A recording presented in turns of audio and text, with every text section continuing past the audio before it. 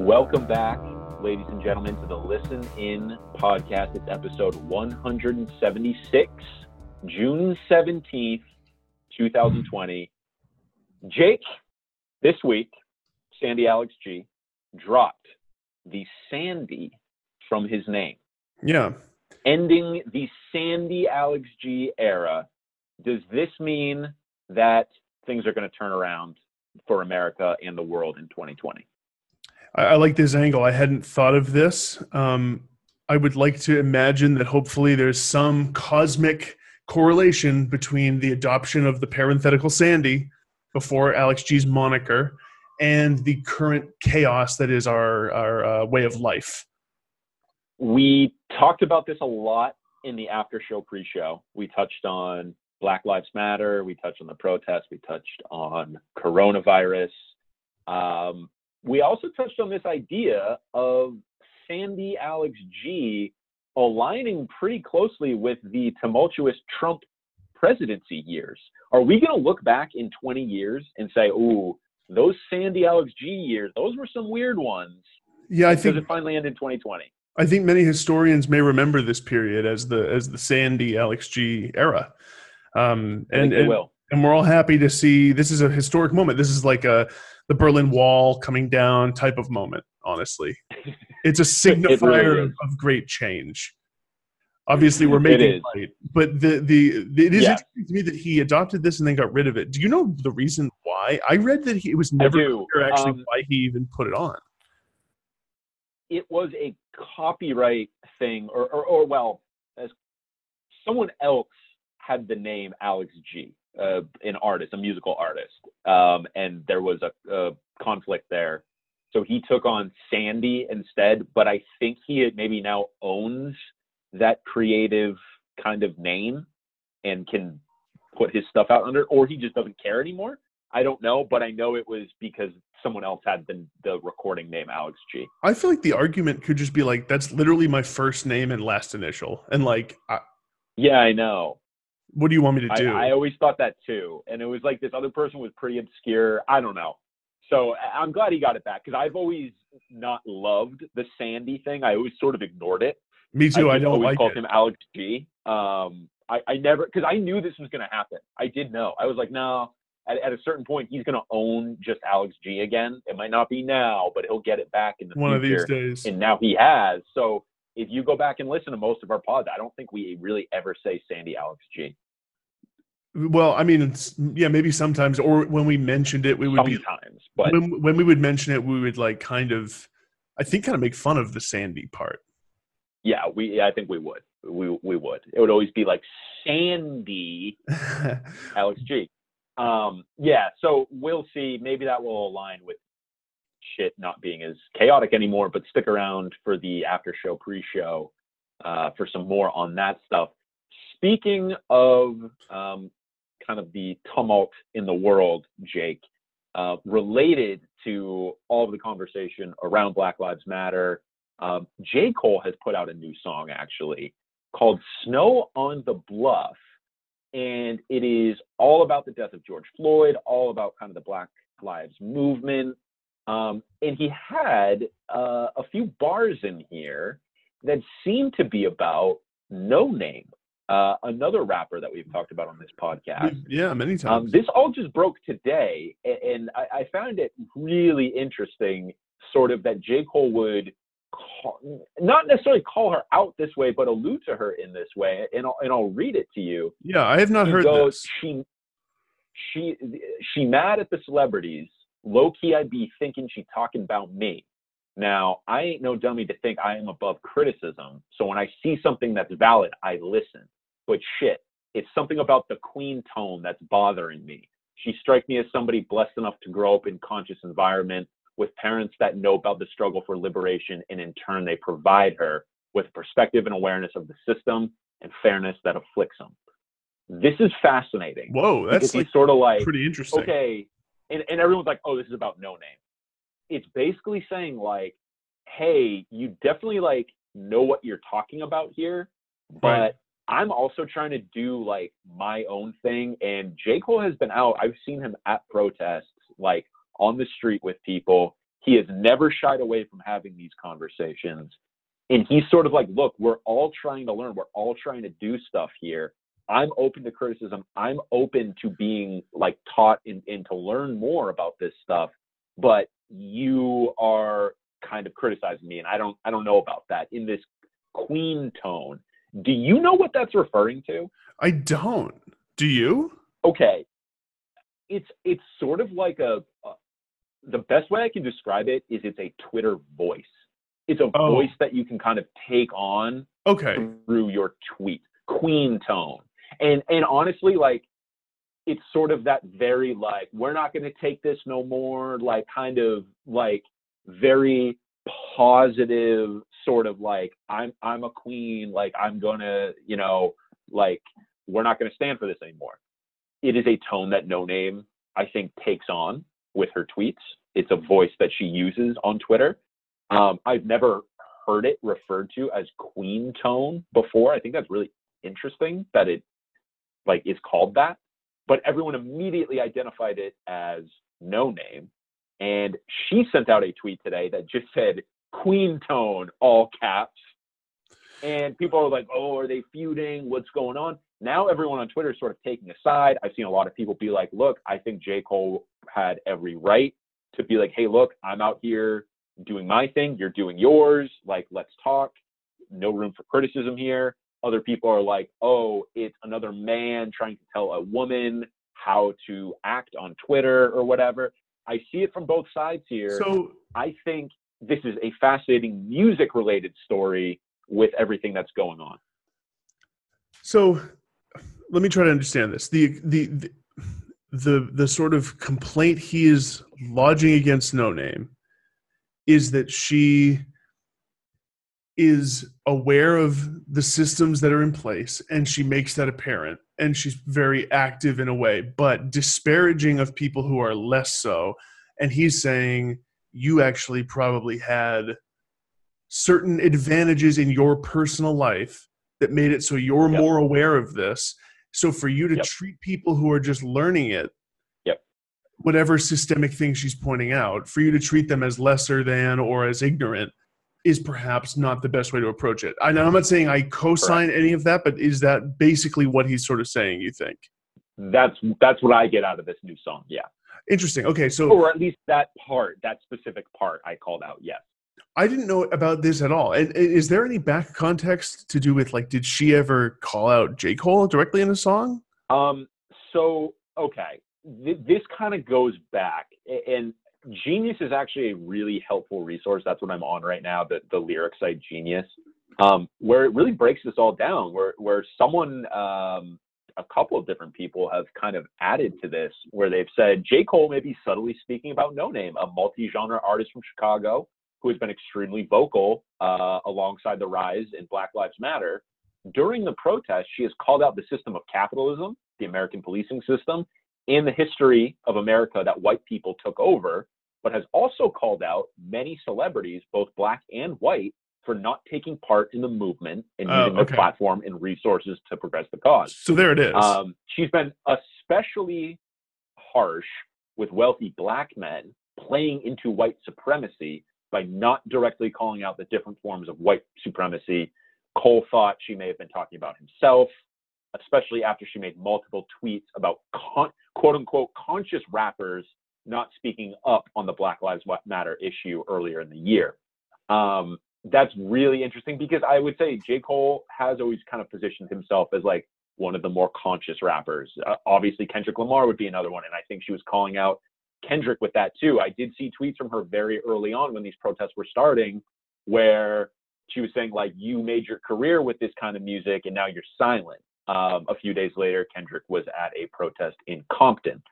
So she has been pretty vocal about, you know, some of these male rappers maybe not speaking up as much as she is. But I think to J. Cole's point, they don't necessarily have the same perspective or the same context that she does. So can't we all work together on this? It's an interesting thing, and I don't want to bring it up to say, oh, this person's right or that one's wrong, or agree with one or the other. I bring it up because this is just one example of the many different types of conversations I think that are happening across social media, in person, among friends, family, whatever, broadening perspectives, and taking a more empathetic view of things. Because I think they're both talking from an empathetic standpoint. No Name's bringing up incredibly relevant things. And I think her criticism of J. Cole or other rappers who, maybe don't speak up on this as much as they could, that's valid. J. Cole's criticism is also valid. So I think there's a broadening of perspectives that's happening, and this is just one example of that. It seems to me that if they spoke, I bet they would agree on 99% of things. Exactly. This also feels like a bit of a distraction, I will say. I don't know how much this actually matters in the grand scheme of things. Yeah, when people are literally being killed in the streets, but it's an especially tricky thing. I think it's good for the line you drew makes sense. What I was going to say is that this feels like something where it is certainly not valid for me to have an opinion really either way. It's right. just, it's like, yep. It probably would be very tone deaf for us to take a side in any way, certainly, you're right. That's fascinating. That's really interesting. And I had not heard about that. I've always really liked No Name, and I've listened to some J. Cole. I know you're pretty into him. But I definitely have the sense that he was a pretty J. Cole. Socially conscious rapper.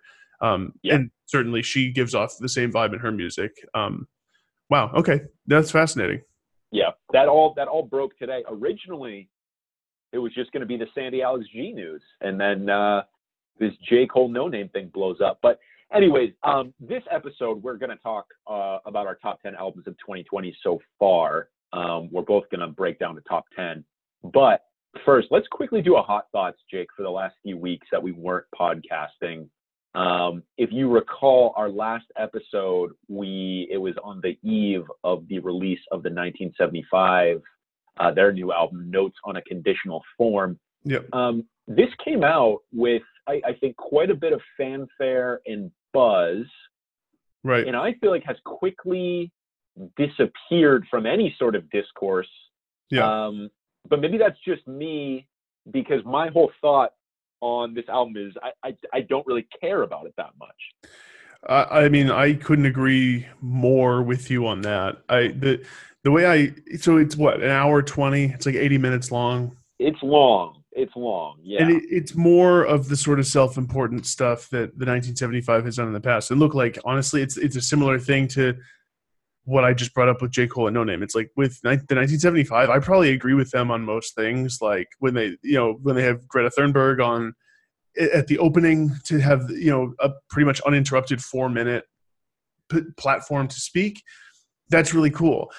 Where I always run into trouble with the 1975, at least where I have on the last few albums, is that I just, in so many instances, don't care that much about the music. I just don't. I don't love the sound. It has this kind of sterile, very clean, sort of clinical pop rock sound that it doesn't do a ton for me. Some songs always do. On every album, there's always moments that I like. But I'll be totally honest. I listened to this album one time. I have not gone back to it, and I have not thought about it since that listen.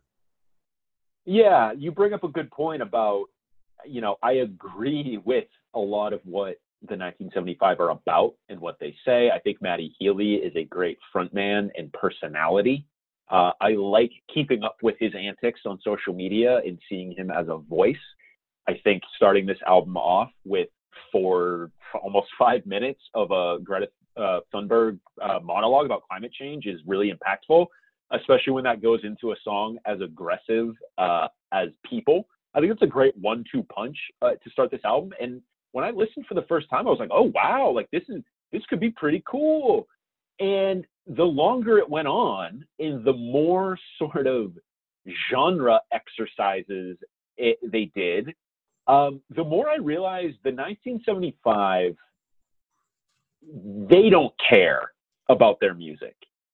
And they let you know that by the fact that they're like, we don't care so much that we're going to do tongue-in-cheek genre exercises every other song. And we're going to make them catchy enough that you will think they're maybe good, but there's like nothing there. Everything's like this ironic sort of shrug or joke but it's like they don't even care enough to make a joke Yeah, or to say anything that smart. They're just like, we're just doing, like, dude, there's a song on here that sounds exactly like a Bon Iver song, but like it sucks because they're trying to do that. And like pick what genre you want to hear, and there's a song on this album that I can point you to. Two thoughts. It's kind of a mile wide and an inch deep, to use an expression I think I've heard you say before. And here I was kind of struggling with this because it's like, in some ways, an artist kind of can't win with an album like that, where they're trying all kinds of different genre explorations. And I was like, what is it that's different with the 1975? And it's like, if you think about the Beatles with the White Album, which is the classic example of an album where they're just going to try a little everything. There's music hall on there. There's country. Some of it works, some of it doesn't. That's the fun. Why does it work for a band like that versus the 1975? And I think the reason is, for the bands that it works for, they've earned your trust. They've earned, they've made, you know what I mean? Like the Beatles obviously is a very exaggerated example as one of the best bands of all time, but like they had earned everyone's trust and belief through years of constant productivity and interesting music and increasingly good songwriting. And you earn that. The 1975, in my opinion, have always felt like a band that has not earned the reputation they kind of fancy themselves as having. Yeah. And it rubs me the wrong way. And like, look, even if I agree with their stances, it doesn't mean that I think their music's that interesting. They didn't cut their teeth on enough great songwriting, in my opinion. And like, that's sort of just how I kind of feel about it. I couldn't agree more. At the end of the day, the songs just aren't there. There's something missing. There's an emptiness there that's sort of also what they think is a feature for them. Is they're like, hey, we're so post everything that like we don't even care what genre we are. We'll do anything and like we'll make it good. And it's just like, I have a hard time, the type of music listener I am, I have a hard time buying into that as like a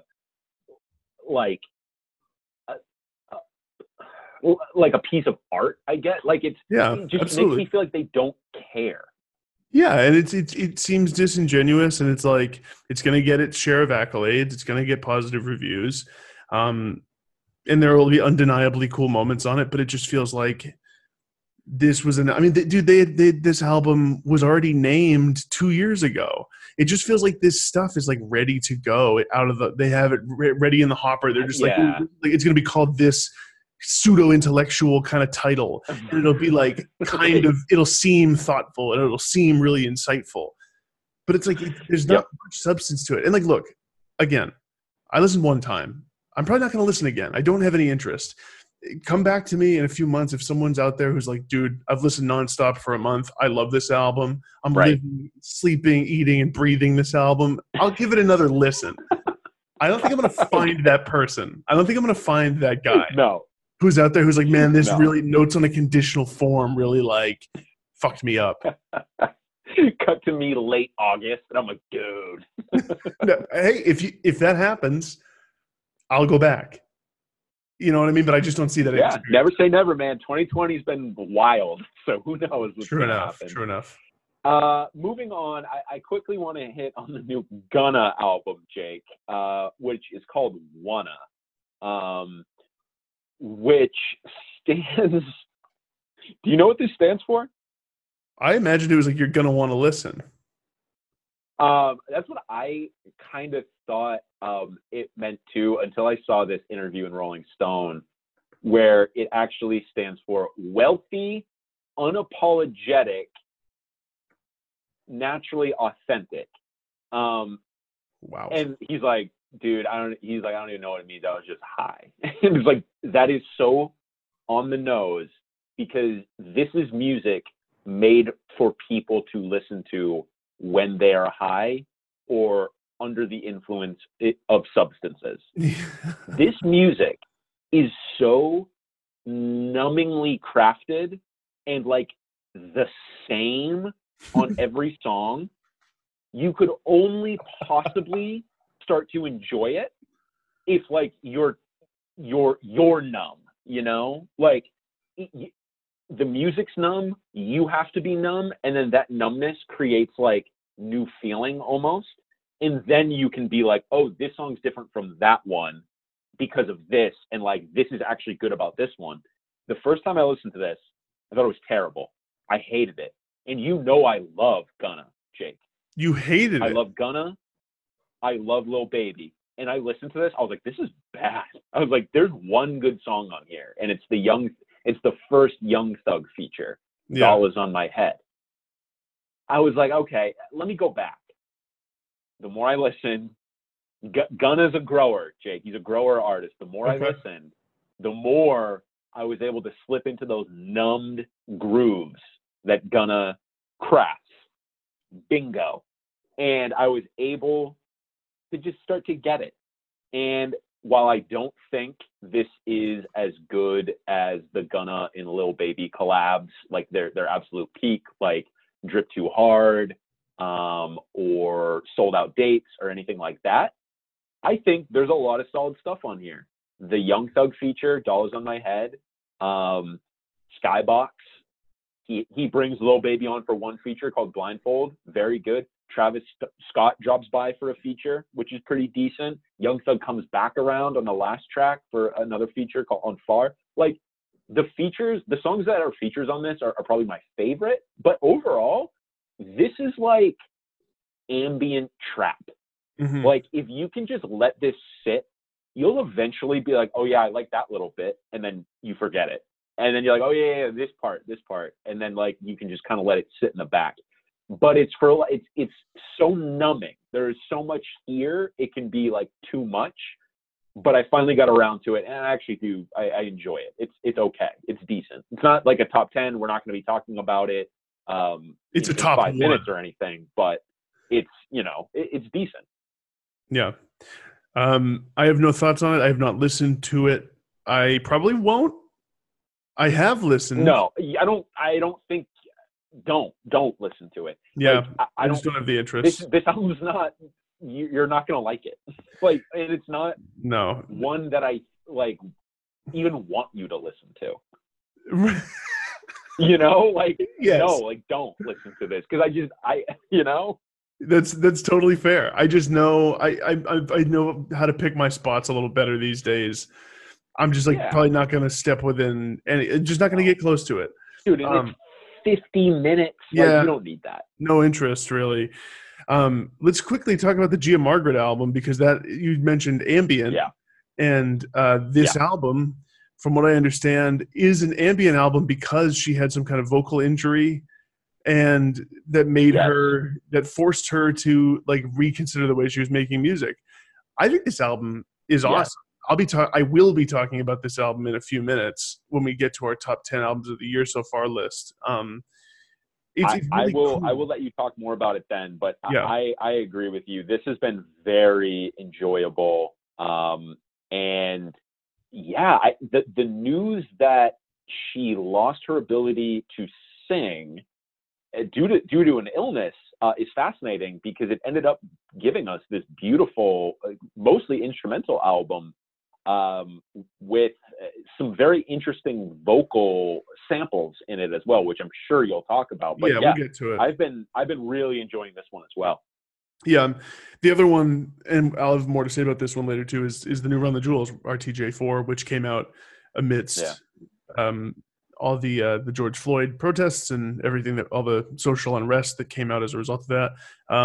And I think that it was a pretty perfectly timed release. It certainly felt like it spoke to the moment a lot. It's funny, I saw Killer Mike on CNN like 4 times or something. He kept being on CNN, and the anchors were like trying to relate to him. Saw some awkward interactions between him and one of the, I forget her name, but like she was interviewing him, and like when he signed off, he was like love to her. Like he just said love. And she tried to say it back. She's like, love. And I just every inch of my body cringed.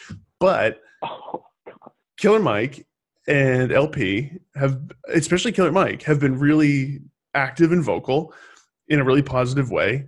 And he goes on these shows and he makes public appearances and is incredibly articulate and is really well, like he thinks through all this stuff and has he's not messing around. Like, this dude's legit and goes out there and like stands up for social change and stuff. So, and knows his stuff about it too. He's not repeating platitudes. He knows like his stuff, which is really cool. Yeah. The moment that this came out in was perfect, like you said. Of all of the Run the Jewels albums, and I have never been as much of a fan of their music. I love them as like a duo, more than I've loved their albums. This is probably my favorite, to be honest with you. That's good to hear. I found myself going back to it, and I've really enjoyed it in a way that the other ones I never quite got to. So that's good. And I think a lot of that has to do with maybe everything going on right now. But it also incidentally, and we can discuss this more later, it also, I think, is among their best work. I mean, they have 4 albums. I think it's one of the 2 best, in my opinion. So okay. All right. So yeah, that's great. All right, so let's dive in. Let's talk about our top 10 albums of 2020 so far. Do you want to? So we both have 10. Let's switch off back and forth. I'll start with my number 10, and then you can go, and we'll work our way down. But I want to talk about the year in music so far. I actually can't believe that we're halfway through already. I think music has taken a little bit of a backseat to the rest of the world lately.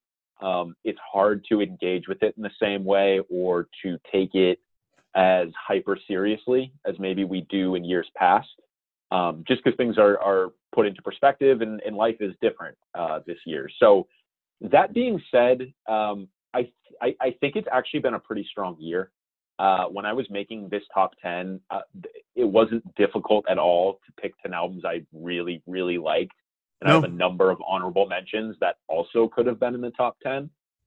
So although music has not been quite as important on my list of things, it's still been a very good year. And I think it's challenging to analyze it or to grade it in the moment. It's going to be really interesting to look back in 5 or 10 years about what this year for music was and what stands out all those years later. Because I have a feeling maybe it'll be the same, but I have a feeling like weird stuff is going to stick out that we don't even realize right now.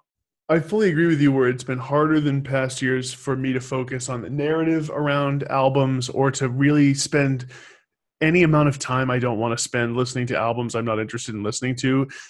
And I think that that's a trend we both have seen, but I think especially this year I've really fallen into, I'm going to listen to the albums that bring me some kind of joy or bring me some kind of enjoyment. Like I'm going to spend my time with those albums, and like the ones that I'm just not feeling, I can acknowledge that maybe they're great. I can acknowledge that other people are going to find them interesting or good. It is less interesting to me at this point in my life to, in an encyclopedic way, have some kind of take or have some kind of thought about every album that comes out. And I'm sure that's manifested on the podcast. I think that's been a steady sort of process over the last few years. But this year, like especially with everything going on, working from home constantly, it's settled into more like I'm going to listen to music more for what I enjoy. And I will say, I was also pleasantly surprised, but also like not surprised because I knew this, how easy it was to fill a top 10. I have a bunch of honorable mentions. There's been so many good albums this year, even with that kind of different attitude.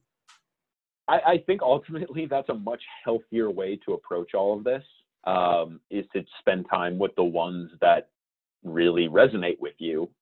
Maybe that's what this podcast was the whole time, Jake. It was just us learning how to have a healthier relationship with things in our life that we like.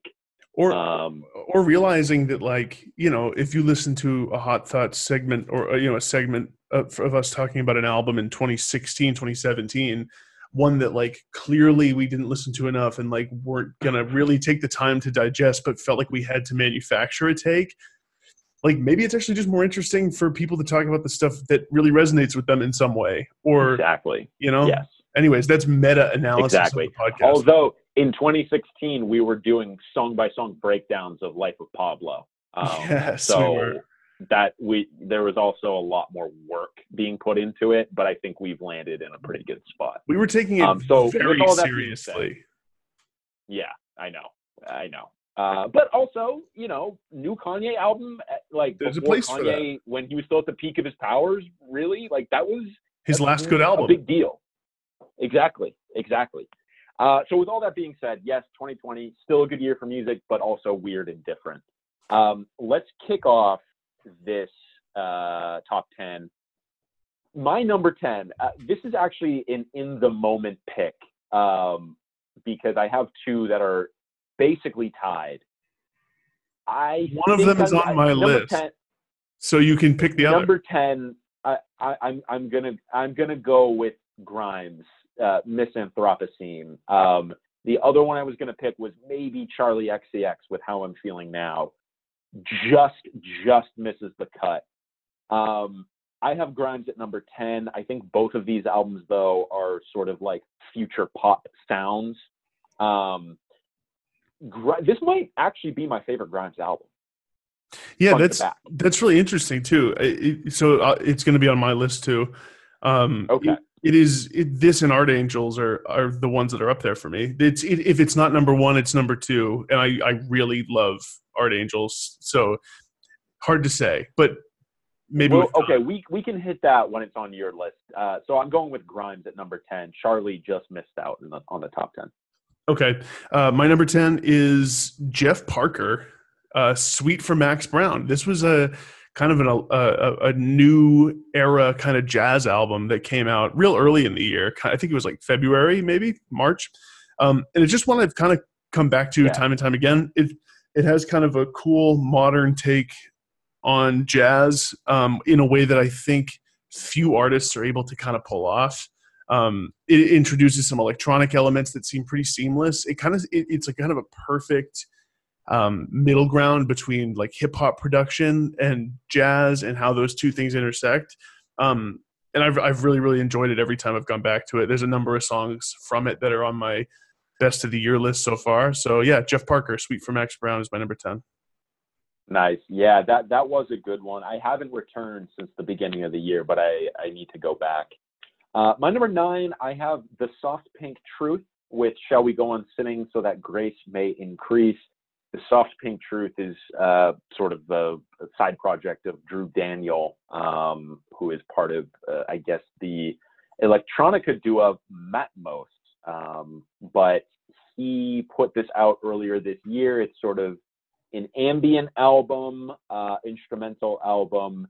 I have found that life has been very stressful. There's been a lot of things to look at on the internet and to think about and to worry about.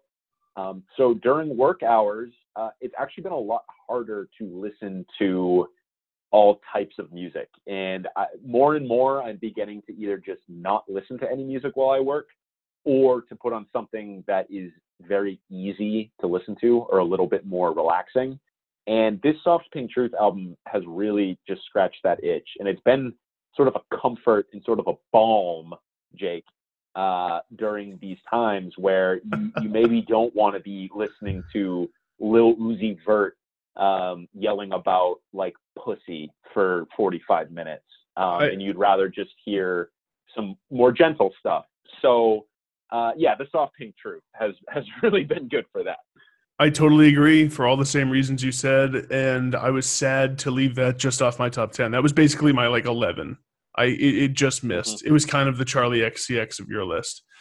My number 9 is one we mentioned before. It's the Gia Margaret album named Mia Jargret or Mia Gargret. It's just kind of like a flipping of the initials in her name. This is also, like we said, a largely ambient album. The last track features her vocals. I assume they're hers. And it's really beautifully made and really, it's sort of delicate and like, I don't know, something about the tones on the album. They're these kind of like lived in electronic tones that come in and out throughout the album. And there's many moments that like we've talked about ambient albums before. They're difficult to discuss on a podcast like this because there's not lyrical moments to refer to. There's not a point of view to express. Mm-hmm. But there are, like in every case, there's little moments you return to. And the one for me that really kills me is in the second track, Body. There's this like sort of spoken word thing going on over the music. And I think it's this guy, Alan Watts, is what I was told by a friend. And he was kind of like a psychedelics like evangelist in the 60s type of dude. And he's just, I don't even know the full extent of what he's saying, but it feels very fitting for the time, and the way it fits with the music is perfect, where he's like talking about how our body, sometimes we feel as though our body is dragging us down, and it's like our vessel, and it's just like, and he's like, the way he says, like, common speech says this all the time. Life's a drag. He says, yes. I feel I'm just dragging myself around or whatever. And it's like the way he's saying that stuff with the music kind of coming in under it and the different chord changes and stuff. Obviously, none of what I'm saying can possibly come across through a podcast, but it's worth checking out. This is a really, really cool album. It is. That song is beautiful. It's haunting. There's many moments like that on the album. You mentioned kind of that lived-in feel of like synths or piano in the background. Some of it reminded me of The Year of Hibernation by Youth Lagoon. Some of those sort of like fuzzy lo-fi keyboard sounds. Totally agree. So there's a lot of feeling here, and I do think it's difficult to discuss ambient albums, but this one does have a lot of feeling. So definitely check it out and go feel it. My number 8, Jake, this harkens back to much, much earlier in the year, Pinegrove, Marigold. This came out way back in January, which feels like a lifetime ago. I actually haven't listened to this album in a little bit, but for the first couple months of the year, I did listen to this a lot. And I distinctly remember listening to it on my drive to work in the bitter cold, and hearing a song like Dotted Line, and hearing a song like Phase, and kind of these songs about maybe trying to bring back some normalcy or routine to a life that maybe had that disrupted from it. And I appreciated that a lot at the time. And I think maybe this will be a helpful album in a year's time. Doesn't feel fitting to the moment anymore, but it did at the beginning of this year. And I really liked it a lot, and I listened to it a lot. So it had to make it into my top 10, but doesn't feel of this year anymore. So this is on my list too, coming up in a little bit. But it's so interesting how ancient a statement it sounds for you to be saying, I used to listen to this on my drive into work, into the office. Yep. That's just of another era. And that's why, like, in some ways it's almost silly to even do it by the year, because it's like a new era started in March. You know what I mean? I know. Like January and February were really just 2019, and like shit really started in March. So that's that's on my list in a little bit too. So my number 8 is the album we mentioned before, Run the Jewels, RTJ4. My one quibble with this, I have to say, is that the actual technical title of this album is RTJ4 instead of Run the Jewels 4, whereas all the other albums are the full name, 1, 2, 3, or 4. Whatever. That's just my literal OCD. My diagnosis. This is like that. True. This is like Led Zeppelin, their 4th album, being Untitled, called Zoso or Untitled, even though everyone just calls it Led Zeppelin 4 now. Yeah. And they switched up that format as well. So maybe a little nod to Zeppelin. It seems like bands always do this on the 4th album. But anyways, I think this is on my list for all the reasons we mentioned before. I think it's incredibly Vampire Weekend, right? They switched up their format. That's right, they did. So this album is on my list for all the reasons we mentioned before. I think it's incredibly pertinent and sort of fitting for the times we're in. I think that's why they released it a couple days early, because a lot of the stuff they're talking about is pretty prescient in the lyrical content related to police brutality and like who do we all serve in this society? You know, who's Mm-hmm. our quote unquote master or whatever in the society we live in the capitalist state that is America. And so for me, I think that I've been a Run the Jewels fan since the second album. I never listened to the first one that much, but I think that 2 and this album now are my favorites that they've put out. I felt like 3 was good, but a little over long. It's up in the 50-minute range. This one's back down to a very manageable, like 30, I think it's 37 or 39 minutes, real listenable. And tons of good songs, another Zach De La Rocha appearance, a nice track with Mavis Staples, I believe, and Josh Homme from Queens of the Stone Age. They bring it every time, man. If it's something you are into, the sound they make and the way that they do it, they have really never let down with an album. And I feel like this one is like, dude, it's really interesting. It's being discussed by some people as just their best album, which I always felt like they would have. Honestly, I gotta say, I have not had one resonate with me as much as this one. I think some of that has to do with the length. I'm not gonna lie. The fact that this one is their shortest helps me, because I think in the past I was like, okay, like this same sound gets tiresome, but on this album it's like just enough. It's perfect. Yeah, that makes sense. I just think it's like they really know what they're doing at this point. It's the perfect sort of distillation of what Run the Jewels does well. So yeah, that's my number 8. Yeah. Nice. My number 7 is Perfume Genius with Set My Heart on Fire Immediately.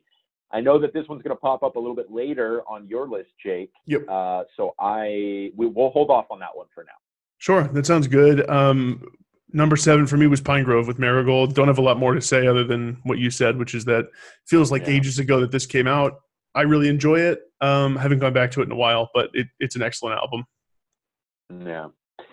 My number 6, Half Waif with The Caretaker. Speaking of Pine Grove, she is a former Pine Grove member. This album came out kind of right just before, or actually, this came out, I think, right around when everything with COVID was happening. And this, to me, feels like one of the first kind of lockdown COVID albums. There's certain lyrics on here that I think are always going to resonate with me, like on Blinking Light, there's this kind of lyric about give me till the end of June, which everyone was sort of saying at the time with like, oh, like we'll see where we're at in June. So I don't know, like I got some Kate Bush vibes on this album. I don't think we talked about it that much on the podcast. Maybe we did, but more than almost any album from early in the year, I've come back to this one a lot. Like it was a real comfort in March and April for me. And I guess maybe that's what I come back to a lot on this list is these albums have provided comfort in different ways, I guess, throughout the first half of the year. I mentioned The Soft Pink Truth, obviously, and then Pine Grove was sort of like this early year, like, fantasy, basically. And then Half Waif is kind of started to speak to the moment we're in 2020. Did you get a chance to listen to this one much? No, not much. I can't remember if I listened once, because a lot of albums where I listened just one time, I forget them. I probably did, and I just didn't return to it, but I will based on this. I'll go back to it because I've always liked her work. Yeah, it's very good. I do recommend it. What is your number 6? Number 6, I have Grimes with Miss Anthropocene, which you mentioned before.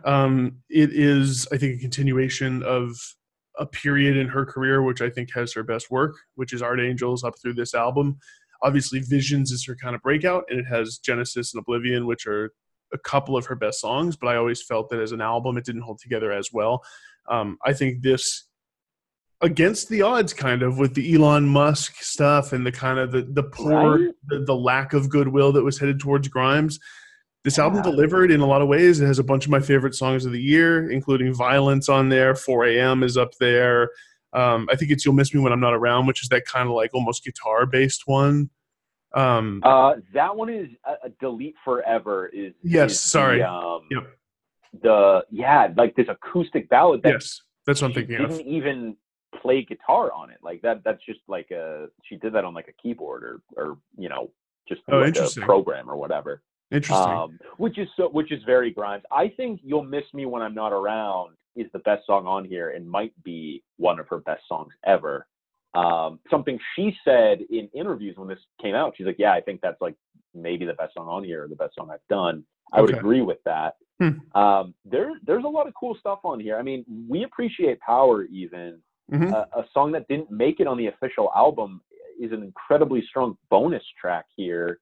Yeah, I don't know. I listened to this a lot when it came out and was pleasantly surprised,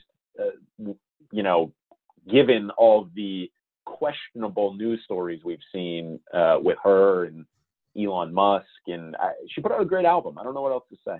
Yeah, and their child with an unpronounceable name. What is going on there? That baby? I don't know. Who knows? Yeah. It's great. That baby will be in space someday. I guarantee it. Absolutely. We'll colonize a planet. Probably. What do you have at number 5? Okay. We are getting into the top 5 here. I mentioned Lil Uzi Vert earlier. Yes. He makes it into the top 5 here. Lil Uzi Vert, Eternal, A Take. This album I did not expect to like as much as I did. It's very long. It is 25 songs. Or no, it's 18 tracks. But he put out a deluxe version that balloons this well past 30 songs. There's so much here, but I think what I come back to with Lil Uzi Vert is he is taking the genre of trap that I think has gone pretty stale, actually. It's a lot of the same stuff, and combined it with this sort of goofy future pop sort of lens and mashed them all together. And it's really fun. There's some songs that are misses here. There's some songs that are too crass. I will say that. But it's a lot of fun. And there's a lot of catchy moments on here. I think the run from Celebration Station through Bust Me, those 4 tracks, and then at the end with P2, That Way, where he samples the Backstreet Boys. There's a lot of fun to be had on this album. I loved it. It's one that I need to go back to check out. My number 5 is Jay Electronica with A Written Testimony. I know we're hearing about this more on your list later, so let's just save it for then. Yeah, sounds good. My number 4, Jeff Rosenstock, No Dream. This came out, this is a surprise release, only a few weeks ago, actually, right when all the news about George Floyd and the protests was breaking. It felt like, again, a very prescient album from Jeff Rosenstock. He has a knack for doing this. I think this trilogy of albums of Worry, Post, blanking on the second one, yes, Post, and finally No Dream is going to be a really interesting time capsule of these last few years. I felt really angry when all of that news was breaking a few weeks ago, and this album came out and kind of spoke to that in a way. I mentioned with some of these other albums that they were comforting. This one comforted me in my anger, and I went back to it and continue to go back to it when I feel that way. So it's been a good outlet for some of those feelings. This is one that I had as an honorable mention because I still haven't listened enough, and it mostly is nothing to do with not liking it, because I really have liked it, and I always like Jeff Rosenstock albums. It just has to do with kind of what you were talking about before with the way in which during these sort of difficult times, it's been nice to go back to either a comfort food listen or to something that's a little bit more ambient in nature. I just have not been able to get in the headspace very often where I can take the Jeff Rosenstock experience. That being said, the times I've listened, I've enjoyed it a lot, and I appreciate the amount of positivity he's getting about it. It seems like it's being really well received, which is, it's nice to see. It does feel like to me that this is close to Worry in terms of being like quality wise. I do like Post a lot, but I think the Worry and No Dream are a slight cut above, or maybe even more than slight. But yeah, if you're in the right headspace for this, it can be great. So my number 4 is Laura Marling with "Song for Our Daughter." This is an album that really snuck up on me, where I joked on the podcast where we first talked about Laura Marling that podcast brain got to me with her, where I have this thing where artists, I'll full on forget about artists that I've listened to, even with albums I listened to a good amount. And in 2017, I listened to and liked a lot her album Semper Femina. I really did. I forgot about her as an artist. It just somehow slipped through the cracks in my brain. And when I saw that there was a new album coming out by Laura Marling, I was like, oh, like I think maybe I've listened to an album of hers before. I had. I really liked it. I probably ranked it. It's just one of those weird things where it's the number of albums I'm trying to keep up with. This one I think is maybe my favorite album she's put out. It's a songwriter album. It reminds me of kind of like a Paul Simon type of record, or a Joni Mitchell type of thing, or it's just song after song of great lyrics, really nice melodies, excellent singing performances, nice, cleanly recorded instrumentals. I haven't gone back to it in a little bit, but when I had the dalliance that I had with this album, I was listening to it a ton. Songs like "Strange Girl," the song for Our Daughter. "The End of the Affair" is a really interesting song about like the nature of monogamy and like having a relationship outside of that. So super interesting, really great album. I couldn't recommend it enough, actually. Yeah, I know what you mean with the podcast brain. Like, I definitely mistaken like Aldous Harding for Laura Marling. Yes, me too. Or vice versa, or like some. They have a similar vibe, folk artist. Yeah, this was an honorable mention for me. It almost made the top 10. I've really enjoyed this. I didn't love Semper Femina as much as you did. But this one has really spoken to me. You nailed it with it's a songwriter album. I need to go back to this one more, even, I think. But I love that it got into your top 10. My number 3, Fiona Apple, "Fetch the Bolt Cutters." And I know you have this coming up, so we'll hit it in a second. But what is your number 3? My number 3 is Andy Schaaf with "The Neon Skyline." This is an album that I listened to a ton earlier this year. It was like, I think a January or a February release, January release. And it's another songwriter album. He has this real idiosyncratic style of writing songs in terms of the way he crafts narrative into the lyrics of his songs, and the way he writes melody and chord progressions is very specific in like his own style. And I'd listened to his album "The Party" before, but never got way into him. Something about this album really clicked with me. It's another one where it's just like there's not a bad song on it. It's like it's a real songwriter's type of album, and something about that really was resonating with me. And also the very kind of human stories that he tells throughout the entire thing about like people at bars and like feeling nostalgia for when they were younger and like they were actually liked doing this shit. You know what I mean? Like, it's that kind of vibe. So really cool, kind of like little underdog dark horse album that ended up like sneaking into my top 3. Honestly, the more I thought about it, it was easy that it was up there for me. So that's that's great. I like to see that. Before we get to Fiona Apple, my number 2, Jake, I had Waxahachie with "St. Cloud." This album got a lot of acclaim when it came out, which I was really happy to see. And I had never been the biggest Waxahachie fan. I had always liked her music, never loved it, never connected in the most full way. But something about "St. Cloud" just feels so warm and inviting, and the songs are there. There's this kind of alt country kind of twinge to it that her other stuff maybe didn't have as much of.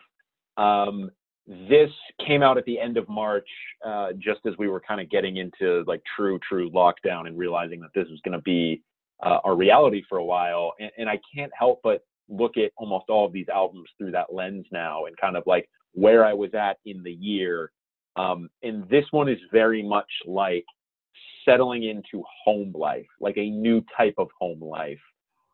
but maybe focusing more on like the positive aspects of that. There's a warmth to this album that I associate with being outside, like on my back patio, living like a and human. I think exactly, and it's interesting. I think it's very telling that this came out at the beginning of lockdown or quarantine, because maybe I don't even feel the same way about that anymore. But I listened to it a ton in that time, and it's one of my most listened to albums of the year. And a song like Lilacs and Witches I've listened to a ton as well. I feel like I can put those songs on whenever and just be like, yeah, like this is what I want to be hearing right now. This is an album for me that I think was a little bit like the way you described your relationship with the Laura Marling album, where it's in my honorable mentions because I sort of acknowledge it as really good. I remember really enjoying it. It just never made its way into my rotation in any real way, so I don't have a real strong bond with it.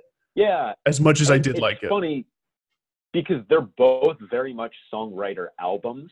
I think they're just on slightly different spectrums of that. Like Laura Marling definitely feels a little more artful and creative, where I think this Waxahachie record is much more like soulful or warm, or like it's got this rock element to it. Yeah, it's a little more straight ahead. Real kind of, yeah, it's more straight ahead and like a little more earnest maybe. Every year though, there's one or two rock albums that just fit that bill of being like a little bit more straightforward, earnest, and this one's doing it for me. Yeah. Is it time for my number two? Number two. Okay, so my number two is what I expected to be my number one, and we'll get to why my number one ended up upsetting it later. My number two is Fiona Apple, Fetch the Bolt Cutters, which you mentioned before, Sean. I think in many ways, my number three. This is like the album of the year in some grand consensus way. You know what I mean? Exactly. This is the best album of the year, but it is not my favorite album of the year. Yeah, it's totally fair. And I think that's sort of where I'm at with it as well, where, I mean, and it almost was number one, but I think that with the half-year list, sometimes it's fun to take little risks and stuff and like try. Exactly. I feel like I did that on mine. With the rankings. But anyways, I actually think we articulated our opinions about this album pretty perfectly in the podcast we did about it. Like we went on at great length about. We don't need to rehash here. We will not do it justice. I think we kind of nailed it with that episode. We did, but suffice it to say, it is as described and as advertised, like a perfect album, a real innovation in its sound, lyrically incredible, and just filled with moments that like literally are incredible. Like she's a phenom level musician and auteur of musicianship and stuff. Couldn't have said it better. I ended up putting her at 3 because you're absolutely right. It's a little fun to like mess with things with the mid-year rankings. This could very well end up as my number one by the end of the year. I would not be surprised if it. That's how I felt too. Yeah. So, but it's at number 3 right now. I wanted to highlight a couple other ones, and that brings me to my number one, Jake. Before you get to yours, Jay Electronica, A Written Testimony. This, to me, I put it number one right now, I think because of the way this year has gone. I think the 2 opening tracks here with the overwhelming event into Ghost of Soulja Slim, I forget who does he have doing the voiceover at the beginning of this album. I don't think I ever knew the name of who that guy was. Maybe I don't either, but it's this recording of a guy, and I'm trying to find it right now. God, I'm not going to, but that's okay. This made my list at number 5, by the way. We mentioned it before. Yeah, the way it crashes in and the way that beat drops, you have Jay-Z on it. I don't know. I've gone back to this album a lot, and I haven't gotten sick of it. I think a song like Universal Soldier, Flux Capacitor, those are some of the best songs of the year. Yeah. I think the vocal sample of Rihanna on Flux Capacitor is amazing. it harkens back to like the peak of Kanye and what he could do with assembling sounds in a song. I got that vibe from this album. And it was an exciting feeling that I haven't had maybe since some of those Kanye albums. And I think Jay-Z being on it lended it a lot of gravitas. And Jay-Z has never sounded better to me. Yeah, I again, totally I know agree. we talked about this album earlier in the year, so I won't step on too much of that, but it's stuck around for me. And it's been one that I've wanted to go back to. And I think weirdly speaks to this year in an indirect way. This album captured for me what is one of my favorite feelings in music. It's one we've talked about over and over again, which is this sense of sort of the feeling of listening to music being augmented by a certain sense of mystery about it. I knew nothing about Jay Electronica really, except that I'd heard his name. I didn't know who was featured on it. All I knew was that the album cover was cool, that you had mentioned that this was a really good album, and that when I first put it on and listened to it the first time through, it sounded exactly like I hoped it would sound. It somehow sounded exactly like what I thought the album was going to be. And something about all of that coming together and the kind of mysterious vibe of some of the production on songs like The Never Ending Story or The Overwhelming Event, some of the songs you've mentioned. And the kind, the little bit like lo-fi, slightly kind of like laid back kind of beats that are on the album really resonated with me. Really, especially towards the back, fit a mood. Especially towards the back half. Like I think the last two tracks, Ezekiel's Wheel and APIDTA, really kind of close out the album in this contemplative, thoughtful way that you maybe wouldn't expect when this album starts out. Well, it feels like at its core, it's only 39 minutes. There's a lot packed in here for a 39-minute album.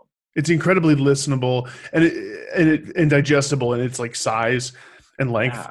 And it feels like it is sort of at its core, like it's a thoughtful album. It's a kind of abstract. I feel like the album cover does it a lot of justice. That feels like the kind of album it is. So bad radio describing a visual, but you know the point remains. You know, it's neat.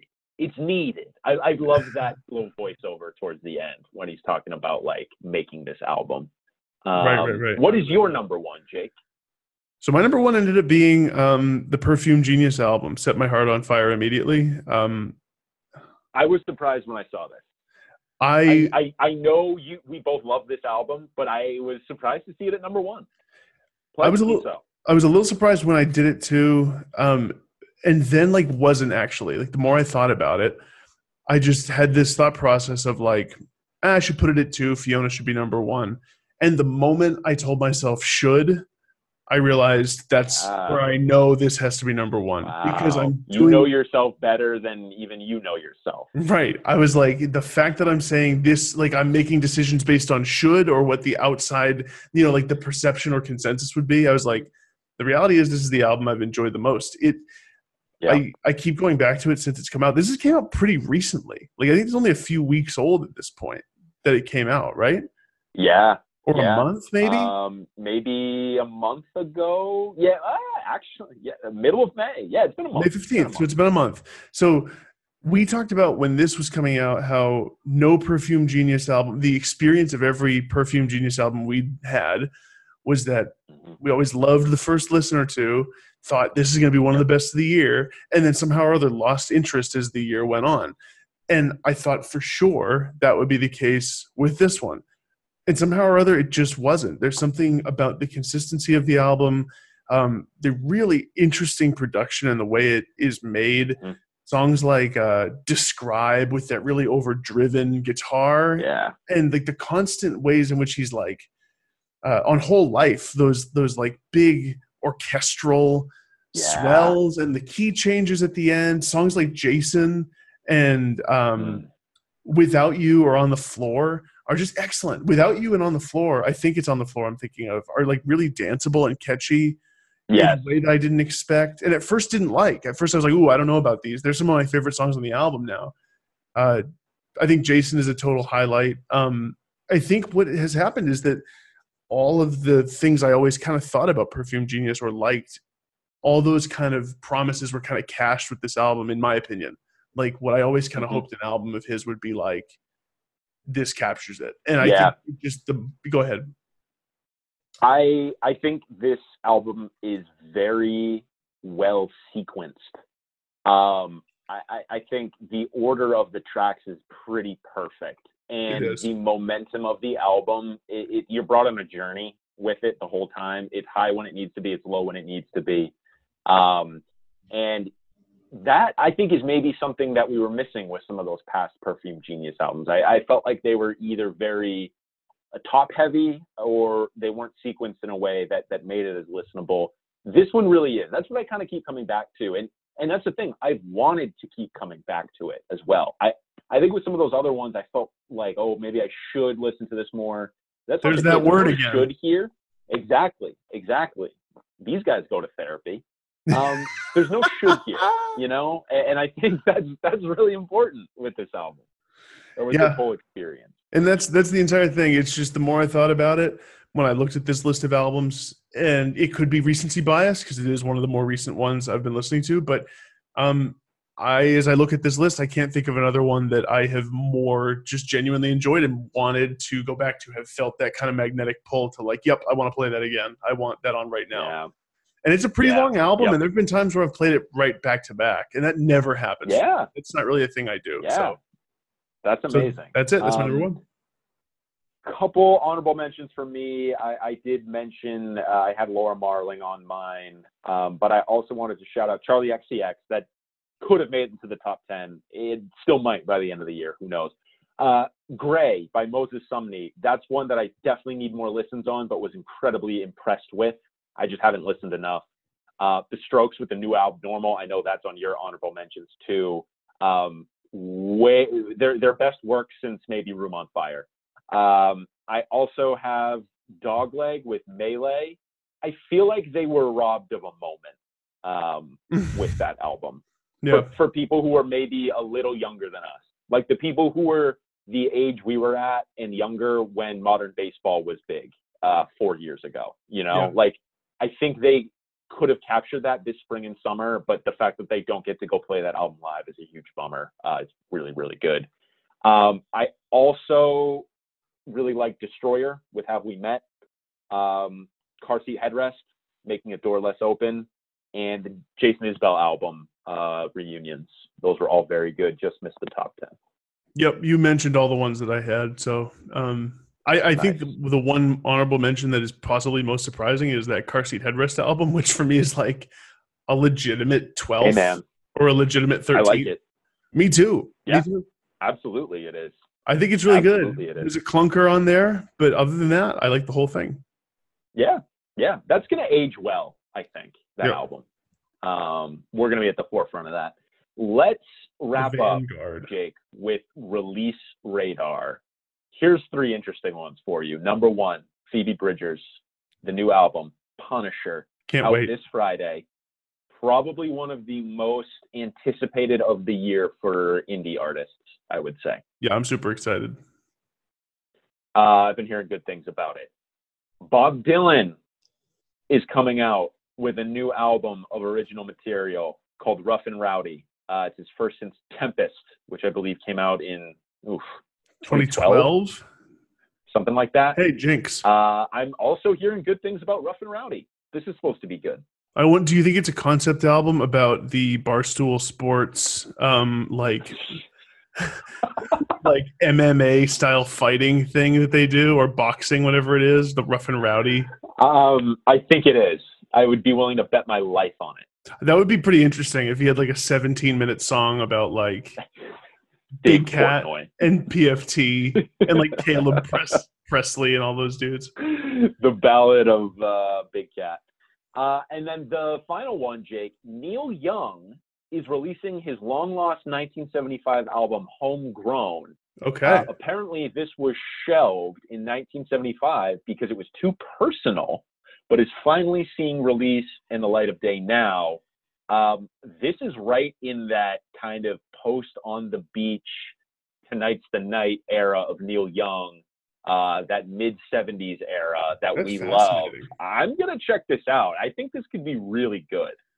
And now, interesting like point of semantics. Is this a new album? Do we count this as a 2020 album? I I think we count it as a 2020, even though that's when it's getting released officially. Yeah, no one's heard it before then. That's correct.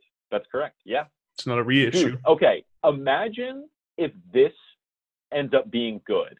Listen to the run that he would have had from 69 to 75. Everybody knows this is Nowhere. After the Gold Rush, Harvest, the live album Time Fades Away, which is underrated and very good. On the Beach, Tonight's the Night, this one, which Homegrown, and then I want to say he had one other one in there. Rust Never Sleeps. Like Rust Never Sleeps was 79. Like maybe Hitchhiker. He released that recently, but there's that other one that's like Zona or something, or so it like has like kind of a short name. I can't remember what it is, but it's considered pretty good too. Yeah, there's another one in there, I think. What a run he had in those 6 unbelievable years. But yeah, so I'm gonna check that one out too. But yeah, we got a good lineup for this Friday. Yeah, this is gonna be very interesting. All right, man. Yes. Well, this was good. Hang in there, stay healthy, and thanks for listening, everybody. All right, thanks everyone. Bye.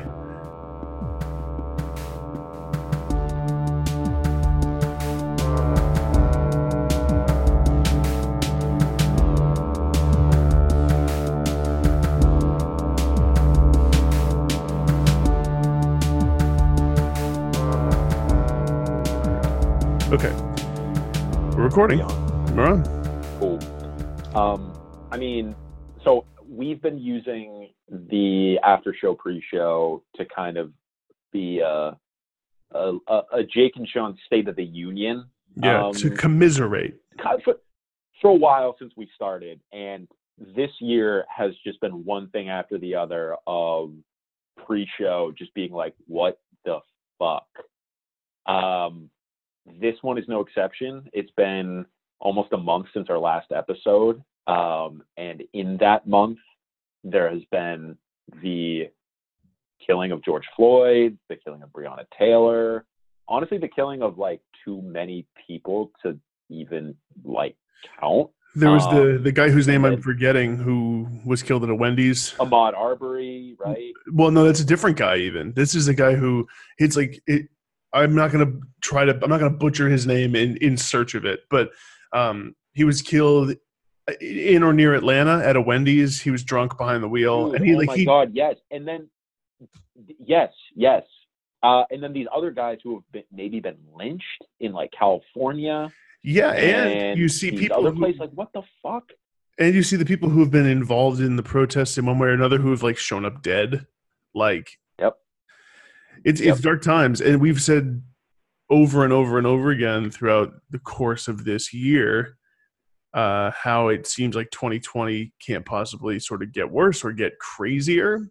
It's the craziest year of our lifetime.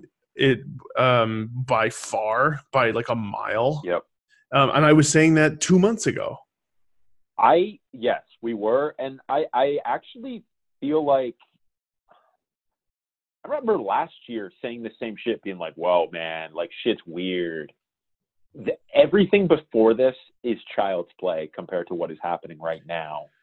I've seen a lot of people compare it to 1968. Mm-hmm. A lot of parallels there. I think,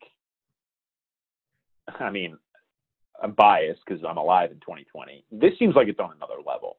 I saw a tweet, and it was something along the lines of like, in 1968, you at least like knew like things were going to be relatively the same, even though like they're protesting the Vietnam War, MLK is assassinated. Like these systems that we trusted and knew were still going to be there, and like there was like a security in that and a foundation in that felt like it couldn't be changed. Whereas 2020, I don't know what's going to happen tomorrow. I don't trust anything to stay the same right now. Literally, like. Yeah, I agree, and I've been having conversations with like with people in my family. Like my grandmother was born in 1929, the year the stock market crashed before the Great Depression. So she's seen a lot. My mom was born in 63. My uncle in 68. So like I've been talking with some of them, and like I tried to say, like, what's the craziest year in your lifetime, or what do you think is the craziest year in the last century? And I think the ones that kind of come up time and time again are like probably 45, a world war Yeah. is raging and then ends with the dropping of atomic bombs, and then Yeah. all of Europe has to begin. That literally changed the world. Yeah. Has to begin reconstruction of a kind. 68 seems to be up there pretty good, and like obviously, I got to give you credit here because I want to say that near the end of 2019, we were talking about New Year stuff, whatever. I think even on the podcast, maybe. Yep. And I think you said something about like, I think 2020 is just going to be worse. Yeah. And I think I didn't quite see it the same way, but I see why you would say that now, because it does feel like the 60s, which crested towards 68 and 69. That's, I think, what the end of the 2010s ended up being, and that 2020 is this sort of culmination. And who knows if it could get worse in 2021. Obviously, even the idea of measuring it by specific years is kind of a construct because it's none of it begins or ends this year. But it's really interesting. I think it's up there, man. I think it's got to be top 5 strangest years or most tumultuous, historically radical years in a century. Has to be. I think it is. I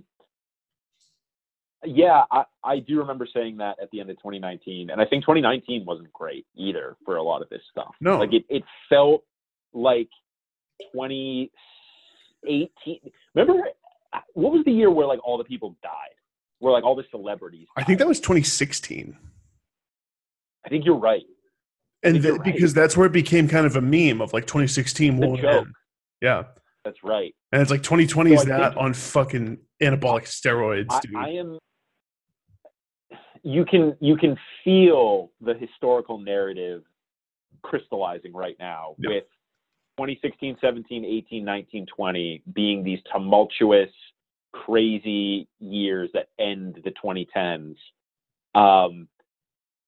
Paralleled by the Trump presidency and that contributing to a lot of that chaos, and the Sandy Alex G era also aligning with that. Oh, right. And I wanted to bring that up as a news item. But also I think like it's been simmering for the last few years, and it's finally 2020 has like turned into a boil of all of this stuff kind of like coming to a head. And I do think 2020 feels like the end of the 2010s, maybe in a more culmination than the beginning of something new. Hopefully this is not a bellwether for what the rest of this decade might be, but who knows, man? Like, you really don't know what's going to happen one day to the next. No, you don't. I was just thinking like, and perhaps this might be too cynical even of a way to look at it, but it'd be interesting to see a ranked list of 100 years from least tumultuous to most. Yes. I honestly think that the year we were born, 1992, would be in like the bottom 5. I think you're right. I think there might even be multiple years from the 90s that would be in the bottom 10% of that list. Yeah, and I can't think of another. I mean, maybe like late 50s, maybe. Although there's a lot of racial segregation stuff going on then. And Korea is thrown in there as well. True. I mean, really every era is crazy in one way or another for some group of people. Yeah. I mean, no small part of why this feels bigger and crazier and more like part of everyday life is the internet and social media and 24-hour news and the way our culture is now. Like this wasn't part of your daily waking life.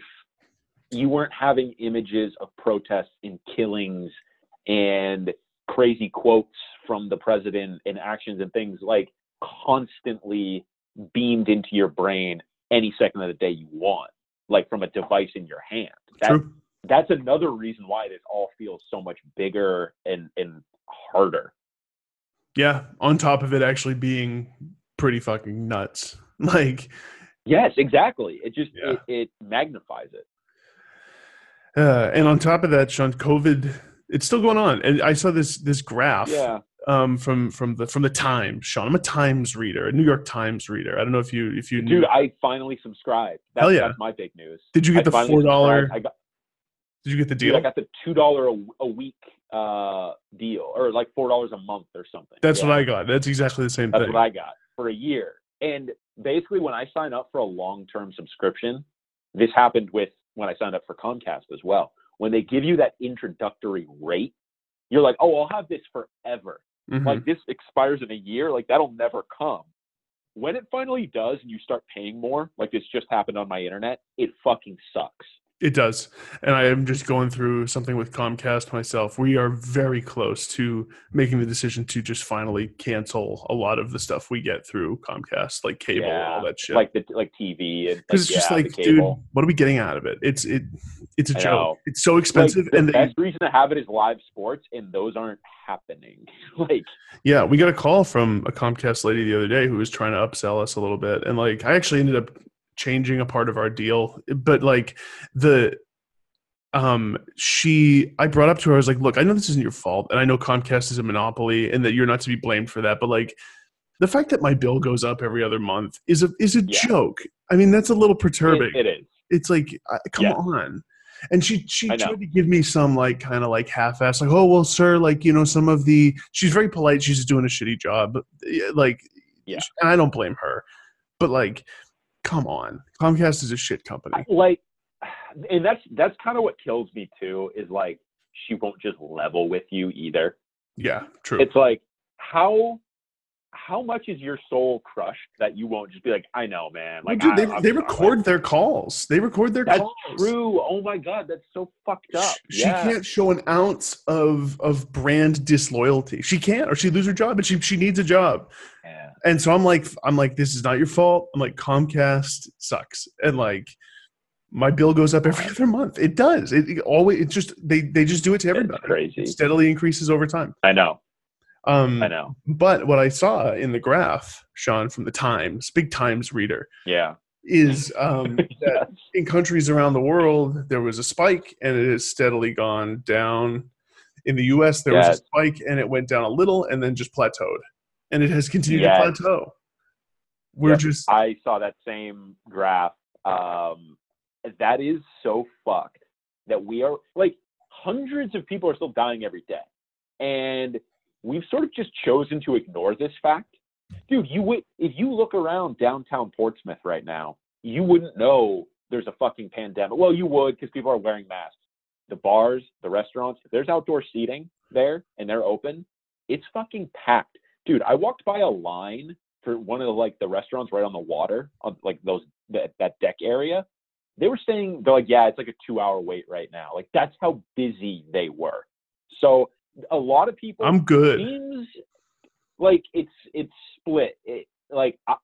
I have been playing it pretty safe here and there. You know, I've gotten together with like family or friends that like I know are also good, and I aren't like going out and doing crazy stuff.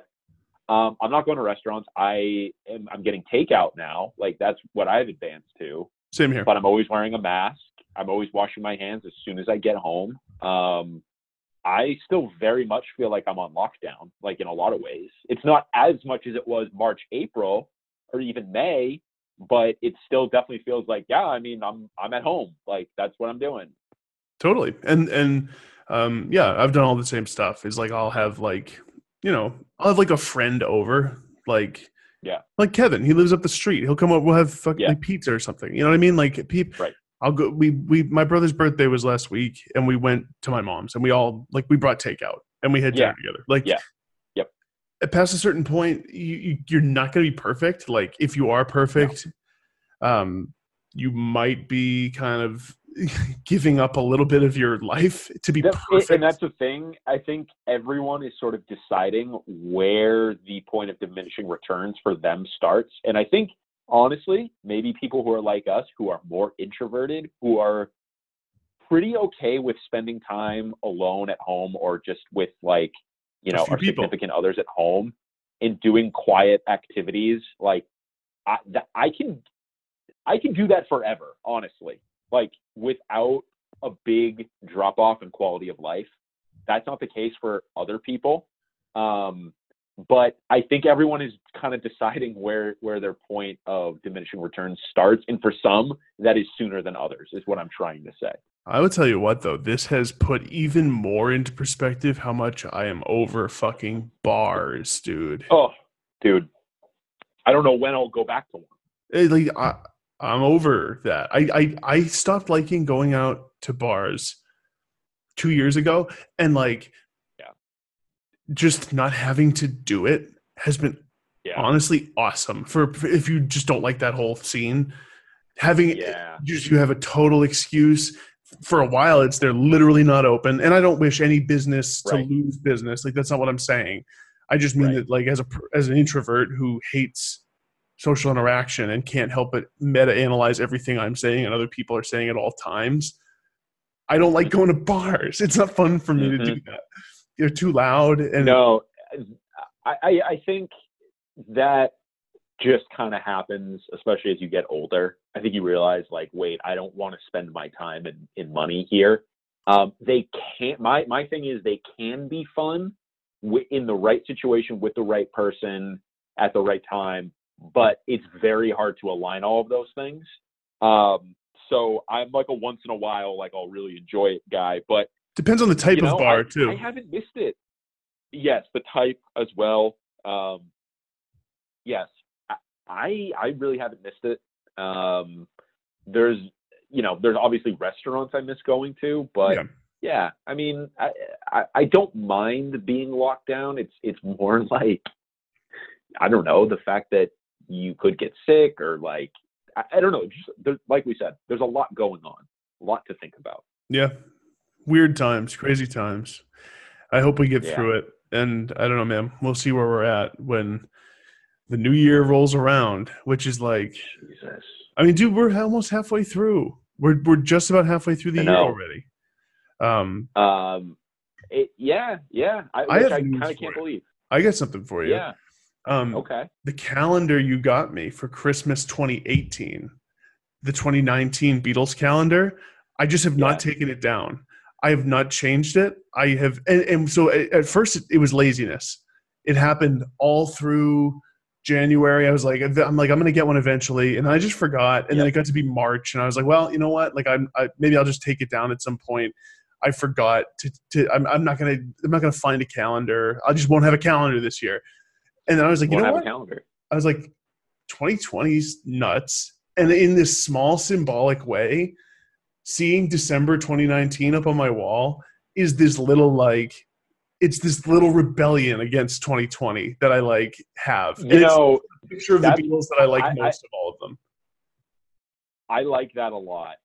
And in a lot of ways, it feels like 2020 is like this pause on other parts of life. On time. So that's interesting. I like that. Yeah. I think you should leave it that way. I'm going to leave it this way all year. I finally decided, because like, it's June. What's the point? It's going to seem weirder in August? No, it's already weird. So like, yes, I just like the idea that there's like a little middle finger to this. Yeah, time. Middle finger to the law. Yeah. Yes, I like it. And yes, middle finger to the law. But final note, fuck these cops who are like crying at McDonald's because like their food took too long, or saying that they were poisoned at Shake Shack because their belly hurt after. Dude, you're probably lactose intolerant. There's all these stories where cops are like, I feel like I'm being persecuted now. It's like, good. Like, I don't know, fucking quit if you don't want to feel that way. I don't know. Like, you're not owed anything. So there's all these like stories of them being like having their food messed with at places. But like none of them are real. Like, they're like, the cops think people did something, but they actually didn't. Yeah, I mean, and like in some ways, psychologically, I actually understand that, because if like I were a police officer right now, I would probably think the same thing. But like, I saw that one guy, one of the union reps or whatever. It was some speech. It's gone kind of viral in New York, where the guy's like, "Stop treating us like animals. Start treating us with some respect." And it's like, dude, you've been treated, dude, an illegitimate amount of respect for too long, and the whole point is the system's out of control. Right. I saw that video with every time he's like, and they call us thugs and like call us, treating us like animals. Every time it was just like a quick cut with like police brutality from the last week of them like beating people and like doing all this horrible shit. And it's just like, yeah, like the shoe's on the other foot now, like just a tiny fraction of what it is, and you guys can't handle it. Right. For 2 weeks, 3 weeks now, people have been criticizing police they've been licking your boots, and you're like, oh my God, like seriously.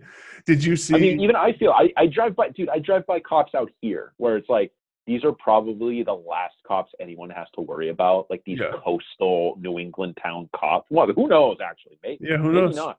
But even I see them, I'm like, I don't trust you fucking guys. Yeah, and they have this air about them. Like they give you like they like look you up and down, and they like puff their chest out. It's like, dude, I'm just going for a walk. Like, chill. Yeah, well, because like for years and years, like as on a systemic level, it's not been held accountable, and people who have a power trip and who want to, make themselves feel powerful or make themselves feel important, gravitate towards that job. And again, it's not in all cases. I resist some of that rhetoric about it being, every cop or anything like that. I personally don't believe that because I think some people play the hand they're dealt. Sorry, I didn't know you were Mitch McConnell on the other end here. Oh, sorry, I didn't know we had a White Lives Matter advocate. No, you know what I'm saying. You know what I mean. There's people who I do. They take a job that they agree think. With you. There's some people who get into it because maybe it's the best option available to them. Maybe they believed the story people are told about what police officers are. Of course.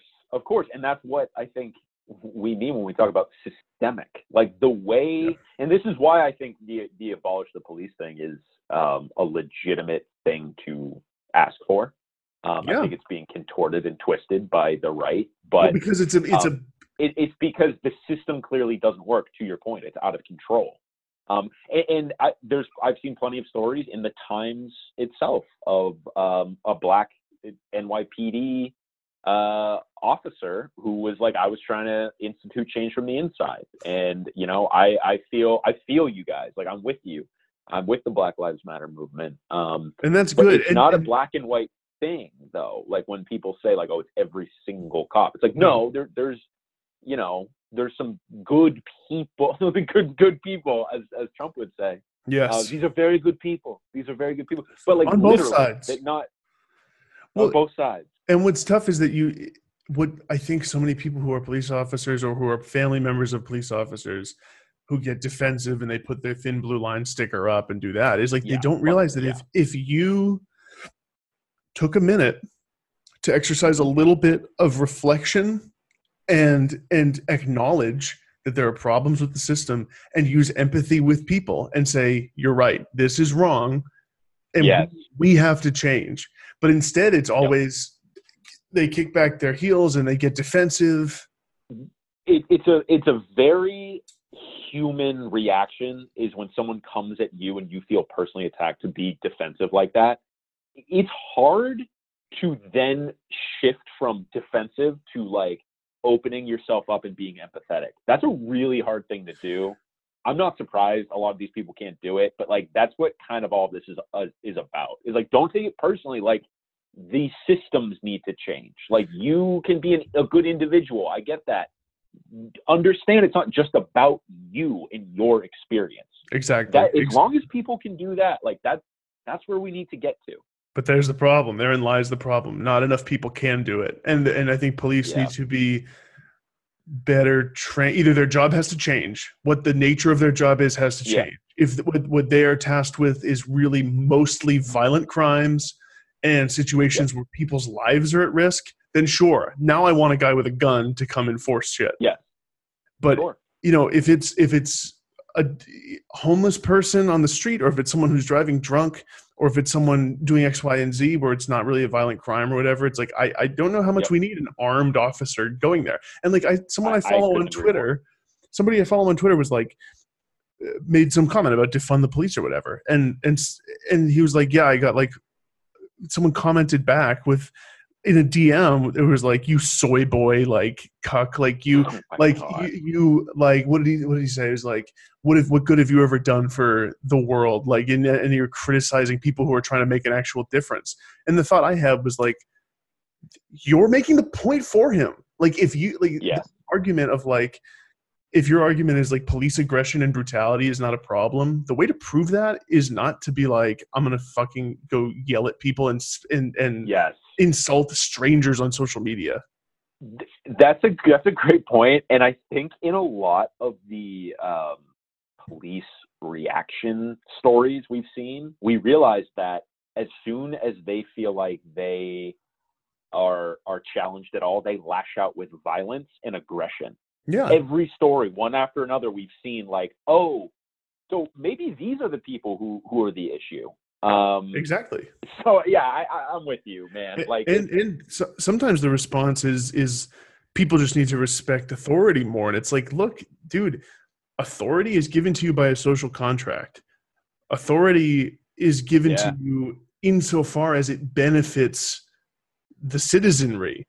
You are not yep. here as the fucking boss of the world. You are here to keep us safe Right. in a way that we all agree upon because we're a society. I think there's been a big light shown on the fact that cops really don't protect us at all. Like, I've seen plenty of stories about police unions who, as soon as their authority was challenged by the cities that they policed, they would stop responding to 911 calls from certain area codes or from certain sections of the city because they're like, oh, those are that person's supporters. We're not going to do. It's Trump shit, dude. It's like Yeah, it is. Goonieism and cronyism, Yeah. and like that. I don't know. They don't really protect anyone. And I think your point about, do we really need an armed person like in all these instances? No, we don't. We should get like specifically trained professionals that deal with like lost children, or like you said, drunk driving, or like all these different things. Like, there should be specific like traffic cops, and there should be specific like, Yeah. those are all different jobs. Why are we lumping that all together as one thing? Well, and to explore it from the police officer's perspective, it's like, if you're a cop, you're being asked, and I've heard this repeated a bunch of times, you're being asked to do like 12 different jobs. And Exactly. maybe you're good at 2 of them. Like, Yeah. you know what I mean? Like, if I were a police officer, I'd be pretty bad in violent situations. I'd be pretty bad Yes. with conflict. I think I'd be solid at like helping to diffuse things. I think I'd be solid from that perspective. You would be great on like the personal level. Like when you show up and you're like, hey, like you would be great at that. People like us would be better at that. I actually had that thought. I was like, whoa, why do so many cops like not just diffuse situations when they get there? Why do they escalate it? And then I was like, oh, because they literally can't, and like they don't know any other way. Yeah. And like they're not gonna try and level with the person and see them as human. They don't see other people as human in a lot of cases. That's the problem. I saw a great tweet the other day where it was like, someone was like, this kid I knew in high school used to smash his head against the locker over and over whenever his sports team would lose. Like, and like he was really disturbed, and like it was clearly a problem. And luckily that friend went and they got help, and just kidding, they became a cop and are still a cop. And they're a big Trump supporter. A big Trump supporter too. And he loves Trump. Yeah. A great example of this is like, we have a friend. I'll leave the friend out. We can, if you don't know who it is, I can. Yeah. I'll just. You might be able to guess based on context. Maybe I won't say the name, but we had a friend who like went out to try out to be a cop in a local town here, like when they were between jobs, and went and did like the interviews and stuff, and never got past the round of interviews. And this is a person who is highly empathetic, has a lot of critical thinking, is a thinker, and like cares about people and is friendly, and like just didn't get past it. And there's that warrior mentality that goes into some of modern policing that has literally seeped into it. There's this one guy, I can't remember his name, but he teaches seminars to police as if they're warriors, as if they're fighting a war. Yeah. And it's like, that cannot be the mentality. In the case of like, and here's another great thing I heard. Now I'm fucking rolling on this stuff. And you might have heard this too on Simmons. The guy said, in what case would you be okay with a police officer taking a loved one's life. So what would your what would your sister or your dad Right. have to do where you find out cops killed him and you're cool with that? You're like, you know what, that was the right decision. Yeah. And it's like, honestly, it's like active shooting, like I know. you're causing mayhem, or you've Yeah. killed and you're gonna kill again. Like, that's it. Right. Right. I know. That's I it. know. That is a great point. That is a very great point. Let's leave it there. This is obviously an ongoing conversation that everyone's having. I love this thing on social media where it's like I'm doing the reading. I'm educating myself. I'm reaching out and having conversations. I'm doing a lot of listening.